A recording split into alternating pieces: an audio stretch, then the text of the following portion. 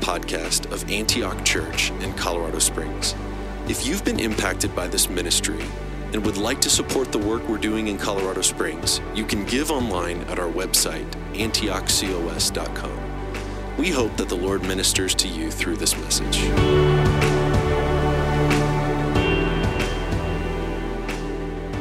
All right. Well, I'm going to jump into the sermon this morning, but I'd like to begin with some prayers, so if you would join me. Oh, Heavenly Father, you're so wonderful. And this morning, we, as your people, declare your goodness. We lift your name on high, and we ask, Holy Spirit, that you would be present this morning, that you would anoint every word that proceeds from this pulpit. God, that it would be effective for your purposes in your kingdom. Lord, we just submit our hearts and our lives to you as you minister to us through the word. In Jesus' name, amen. Amen. So Jonathan began this sermon series, The Lord is Near, last week with a sermon called The Lord is Near in Chaos. That the Lord is near in the chaos. And he talked about, the passage that he had was apocalyptic in nature. It talked about the temple being destroyed. And I can't imagine, for a people whose national identity was wrapped up in the temple, I can't imagine the chaos they must have experienced when that temple was destroyed. And yet, we know that God is near, that he was working. And even today, he is rebuilding that temple with living stones, you and me. And the Holy Spirit is now dwelling inside of us. So we know that God is near in the chaos. And I think it's important that as we approach these different sermons that we're going to be engaging with throughout this season, we need to keep the lessons of Advent or the purposes of Advent before us, because it really shapes the sermons. And there were three things that Jonathan mentioned. Number one, Advent is all about, it's the literal meaning of Advent means coming or arrival. So we are, number one, remembering Christ's first arrival. His first coming. After 400, just think about this. After 400 years of silence, where the people of God felt as though the Lord had not spoken, imagine the yearning they must have felt, especially the context into which Christ was born. They were under the rule, the thumb of a foreign power.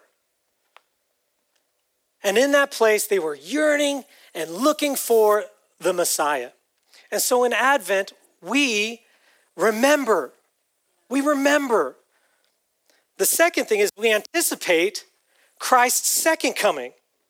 So we look back and we remember Christ's first coming, and we remember that first coming promises a second coming.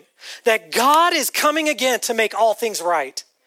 That everything at the end will be consummated with his righteousness. And every tear and every difficulty, it will somehow, in a way that we don't understand, it'll be made right. What hope we have in Christ. And then the third thing is that we remember and we anticipate Christ's coming into our lives at this very moment. We somehow bridge the gap of Christ's first coming and his second coming. And here's the thing we need to remember, that Christ's kingdom is both here and coming. That means there are going to be times that we experience the joys and the blessings of Christ's kingdom now established in our hearts. But there are going to be those times, as Pastor Jade mentioned before going into our time of prayer, that we will experience want, where we will look for the kingdom of God and it will seem so distant. And Advent is learning how to wait with the character of Christ. It's learning how to yearn for him again. There's a lot of different kinds of waiting. I feel like growing up, I was trained to wait. You know, my I mean, my mom would look at me and say, just wait till your dad gets home. I mean, that was like a daily occurrence. I was constant. I mean, listen, I am equipped for the season of Advent. And a lot of you know what I'm talking about. And, there is another kind of waiting, though. We don't have to wait in fear. I just want to make sure that you understand this. I know that circumstances can produce fear. We can walk through some turbulent times. When the disciples were on the Sea of Galilee and there were storms just raging around them, they experienced fear. But there's another kind of waiting. And my father was in the military. He was in the Army when as I was growing up. And so I never knew what it was like to live in a place longer than 4 years before moving here to Colorado Springs. And throughout his career, on a yearly basis, at very least, my father would have to go to field training for anywhere from 3 weeks to 3 months at a time. And I can remember from the earliest times those seasons of longing that I was waiting, and I wasn't afraid. It wasn't a waiting that was birthed out of fear. It was a waiting that was longing for his presence to come near to me again. And the days leading up to my father's return, it was, I couldn't think about anything else. My teachers, I remember my 5th grade teacher, my teachers would all say the same thing. Oh, your dad must be coming home from the field. Because I was just a different child. I was a different kid. Looking forward to, waiting. And I think that's the kind of waiting that God wants to produce in us. That we can be the kind of people that wait with great anticipation, no matter the storms. And no matter the difficulty. And my sermon this morning is in alignment with this thought that we can wait for God with a different type of waiting. The title of my message this morning is "The Lord is Near in the Wilderness." And if you have your Bibles, go with me to Luke chapter 3. And we're going to read verses 1 through 6. That's the entirety of the passage for this particular Sunday. Churches all across the nation and the world will be preaching from this passage.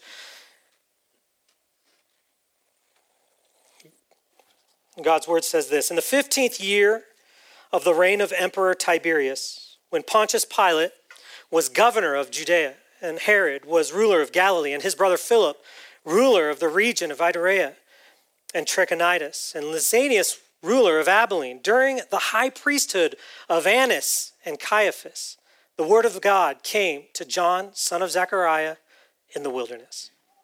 He went into all the region around the Jordan, proclaiming a baptism of repentance for the forgiveness of sins. As it is written in the book of the words of the prophet Isaiah, the voice of one crying out in the wilderness, prepare the way of the Lord, make his paths straight. Every valley shall be filled, and every mountain and hill shall be made low. And the crooked shall be made straight, and the rough ways made smooth. And all flesh shall see the salvation of our God. So jumping right into this, the very first thing we see Luke describe is the historical setting. And I laughed last week when Jonathan said, oh, this is probably a passage that you skip over when you do your devotional readings. And as I read this for this message, I almost skipped over it. I thought, okay, yeah. In the 15th year, it's so far removed. What does this have to do with today?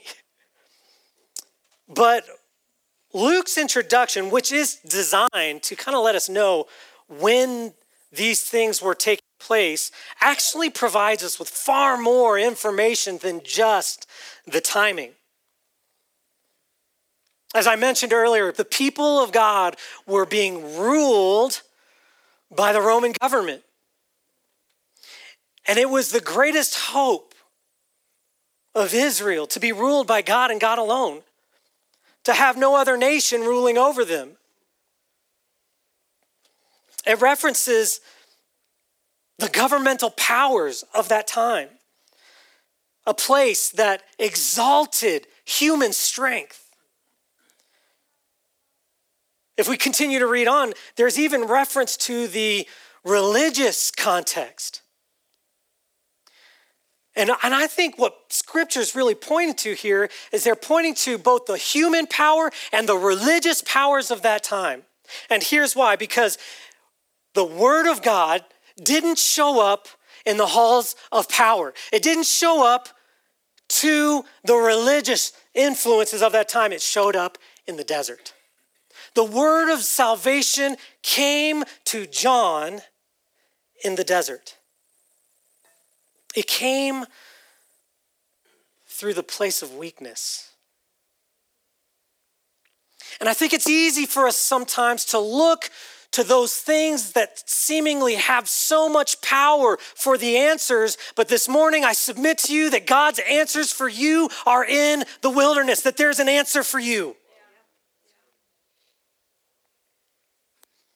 In my studies, I spent a good amount of time just meditating and studying the biblical perspective on wilderness. And here's some things that I found. The actual word means lonely. The wilderness is a lonely place. It's desolate. It's a desert. Some of the dictionaries I pulled from described it as a place of lack because it was an uncultivated land. There was no harvest to be had. It was a place of hunger. As you would walk through the wilderness, there wasn't an abundance of food. They pointed out that it was a place where people didn't live, and so it pointed toward homelessness and being dispossessed. It's dry and arid. It's a place with little to no water. It's empty. And it's a place where living is difficult, which is why people don't live there. And yet, it was in the wilderness that God's word came. You know, when kings would enter into cities,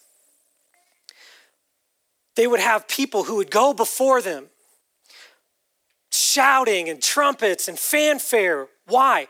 To bring everybody's attention to the coming of the king. And yet, it wasn't to the kingdom that the word came. It was in the wilderness. And I think God's message to us in Advent is, I know that some of you are walking in your own wilderness, but I have a word for you. Some of us are there as we speak, in that dry place. Some of us are experiencing the wilderness of loneliness. Some of us are experiencing the feelings of being bereft and without a home, like you don't fit and that there's no place for you. Some of you are experiencing the dryness that life can so often produce. And for all of us, whether we're experiencing that now, have experienced it once before, and we will experience again. Jesus says in John 16:33, in this world you will have trouble. You will experience wilderness.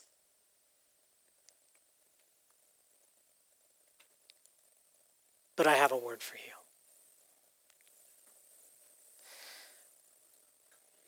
My father was forced into early retirement, and for about 8 years, he did not have a job. And so from time around my 7th, 8th grade, I was in college before my father actually found, a place. We went through a wilderness season. My dad was overqualified for some jobs, multiple business failures. It got to the point where every month we were potentially going to be evicted from our home. My mom had $5 as a budget for food a week, family of 4. I don't really think about that a lot. And I didn't realize that it was in me. But I was meditating on this, and I just asked this question. I said, have I experienced the wilderness? And this came back to me. And so what I did is I called my parents. I said, why don't you just share with me that time period? And my mom said it's just, wilderness is probably the best word, the desert. And being a family that moved so often, we didn't have a strong community to run to, friends. And this is what my mom said, and in tears, we were weeping together, just remembering, and she said, that was the season where I learned to wait on God. That's all I could do. I couldn't do anything else. I was helpless. And there's these old songs, and it's funny because I had forgotten about them. But they are songs that are like mantras for my family now. If I were to play this song, I played them for myself this morning, and something welled up in me. I was weeping before the Lord. And it was Psalm 32, you are my hiding place. You're my hiding place, God. And there was another song by Hosanna Music. It came out. And the song was, when the fig tree fails to blossom and no fruit be on the vine, and the fields yield no food, I will praise you, Lord divine. And I got to tell you, these weren't songs or scriptures that we relied on as if they were, we weren't willing ourselves to be happy. It was like we were clinging to the light of God in the darkness. There was nothing else we could do. All we could do was cling. We couldn't do anything else. And my mom said how to wait. And it's where I learned to wait, because there's something there in that desert. There is an untouched well. And you may not be able to see it on the surface, but if you wait and dig, you just wait and dig, there is a well for you. There is a word for you. So this Advent, in the season of waiting, I want to invite you into the waiting on God. Because we know, this is what we know from this passage, this is what we know, that God's word came in the desert. Look for God in your desert. Wait on him. Make room to listen. Look for God in the unexpected place. Everybody was expecting a king like David to show up in the centers of power, and yet that's not where it came, unexpectedly in the wilderness. Listen, look to the unexpected places.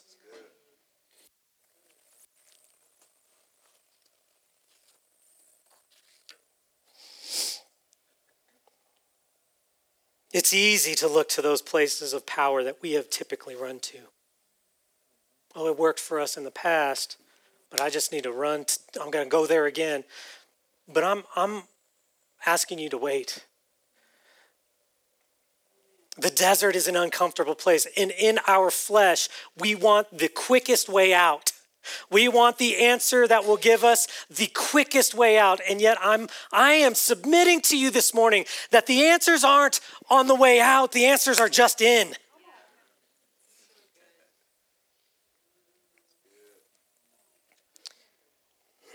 Let me be clear. I'm not making a statement on whether it is right or wrong to look for a way out of the wilderness. That's not what I'm talking about. It might be right, it might be wrong. I don't know. But here is what I am saying. That there are dark places that God desires his light to shine. There are dry places where he longs for his waters to flow. There is a deafening silence where God wants to whisper to you. Wait in the wilderness. And I don't know the timing by which he'll cause these things to happen. And I'm not going to pretend to know the timing. And there's no formula. I know a lot of people want to come to you with a formula about the desert, but there is no formula for the desert.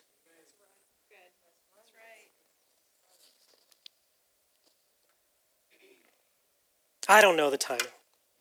It was 8 to 10 years for my family. That's a long time in the desert. But here's what's important. The word came. It came. Let me just backtrack here for a moment.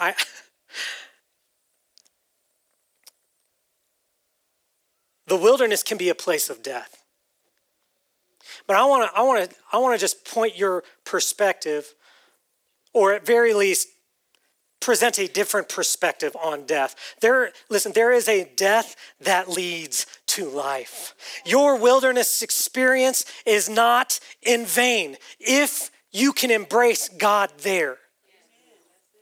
But listen, just as much as there is a death that leads to life, there is a death that leads to death. There is a wilderness that can produce death. And here's the difference. I've asked myself time and again, God, what's the difference? Why in some situations does it result in life? And why in other situations it feels like I'm still dealing with death? The stench of death is still all over it. And here's the difference. God. I know it sounds like a Sunday school answer, but it is the presence of God that is the difference. God is the difference maker, that you can experience life and death because Jesus died and rose again. And for no other reason will you experience life, but unless you cling to God in the desert. Let's move forward. Verse 3. Luke writes, he went into all the regions, speaking about John. So John is in the desert. He receives the word of salvation and the coming of the Messiah. And then it says, he went into all the regions around Jordan, proclaiming a baptism of repentance for the forgiveness of sins. There are two things that really stood out to me as I read this. Number one, John's season in the wilderness was just that. It was a season. And it came to an end. And if you're walking through a difficult time, I want to set this before you. There is an end to that season. It is not an eternal season of wilderness. Listen, the Christian life is not an eternal season of night. It is light. We don't know how long John's wilderness season was. We just know that he left it.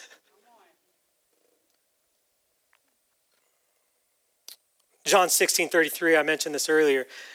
Jesus says, you are going to experience trouble. But then Jesus says this, but take heart. Take heart because I have overcome the world. And just as Advent teaches us, we are experiencing in part now. So we are going to experience seasons where it doesn't feel like we're overcoming. And there are going to be seasons where we feel God's overcoming power just flooding through us. And here's why, because we are living in part. But we are also looking ahead to when Christ will come and he will overcome all for all time. The second thing that really stood out to me was that when John received the word of God, it oriented him toward others to proclaim that word for those walking in their own deserts. Think about this for a moment. He's in the desert and he received the word of God. And the first thing he does is he goes and he begins to proclaim that word of repentance and salvation to those walking under the burden of sin, under the burden of unmet expectations. God, when are you going to come and overthrow these Romans? Unmet expectations. And John receives the word and he turns it oriented toward those walking in their own desert. Dr. Chris Green, he's spoken here a number of times, wrote this small book called Surprised by Hope. And in it he writes this: the Christian life is a life of movements. A life that Jürgen Moltmann describes as breathing. We inhale in worship and we exhale and witness the very life of God. This is what John did. He was in the wilderness, in the dark place, in the dark night of the soul, and God's word came to him, and he inhaled God's word. And then he exhaled to others. We breathe in, then we breathe out. Life, hear me, and I say this with as much humility and grace as I possibly can, but life is not one long intake of breath. But as Christians, it feels like we are constantly wanting to just inhale, breathe in. But listen, at some point, we are to breathe out. Yes. You will die. You will pass out. You will die. We see this rhythmic understanding in the greatest of commandments. Love the Lord your God with all your heart, with all your soul, with all your strength, with all your mind. This is the first and greatest commandment. Inhale. And the second is like it. Love your neighbor as yourself. Exhale. This Advent season, if you find the very breath of God in your lungs, I entreat you. Exhale. Reorient the scope of your vision to see those who might be walking through their own desert and minister God's love to them. Scripture says, with the measure that you give, you shall receive. But this morning, what I'm presenting to you is, with the measure that you have received, give.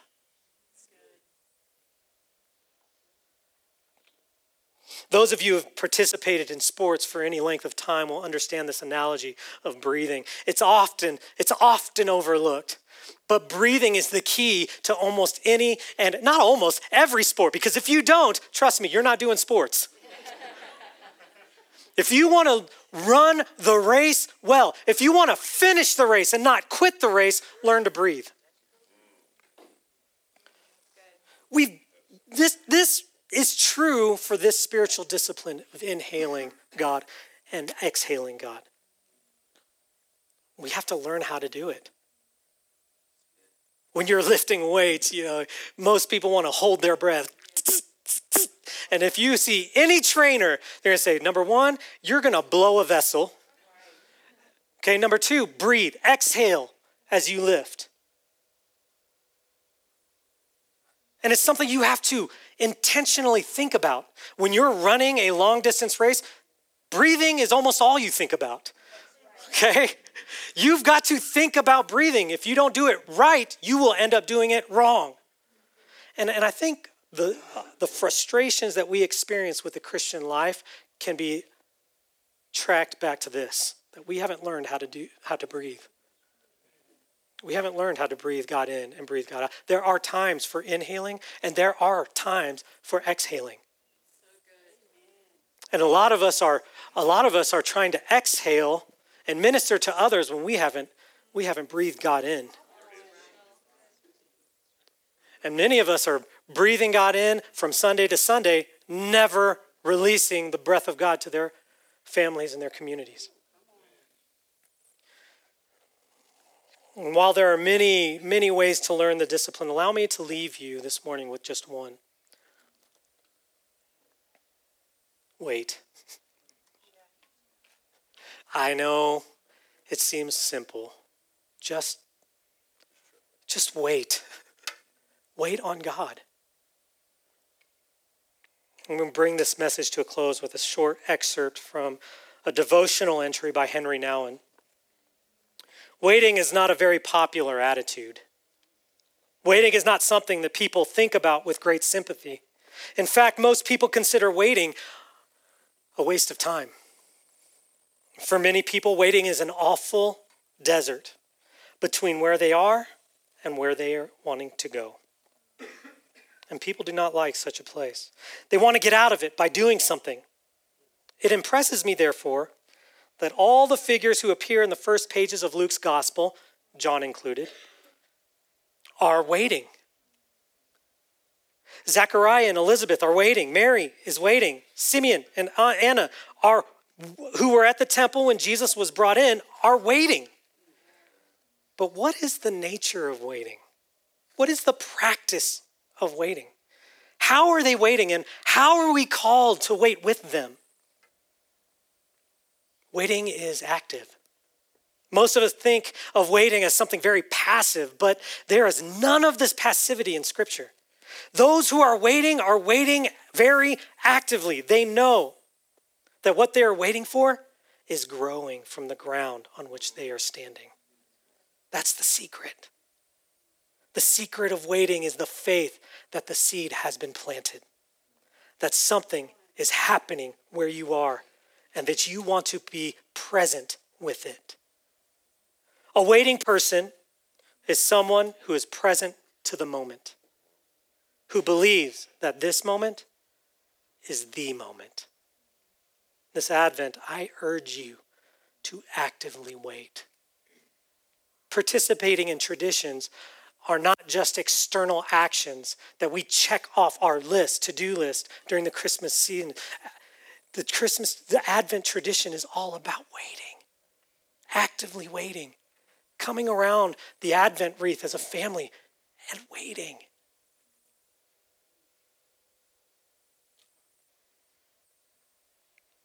I believe that when we learn to do this, we open ourselves to the Lord in such a way as to know when to breathe in and when to breathe out.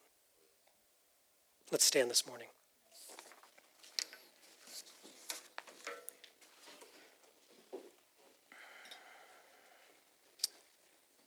As we come to the table,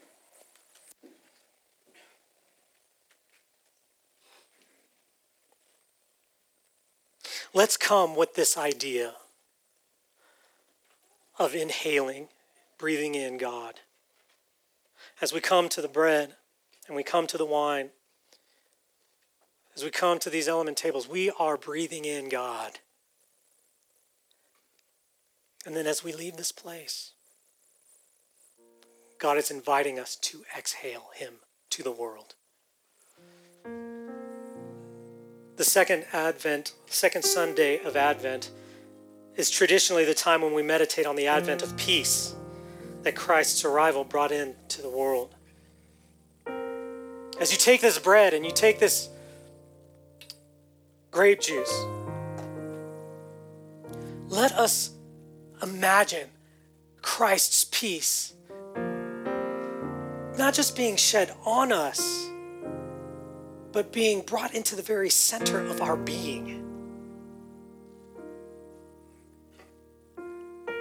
That we might leave and share that peace with others.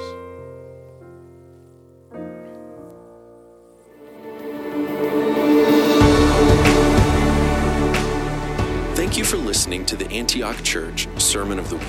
For more information about us, visit antiochcos.com.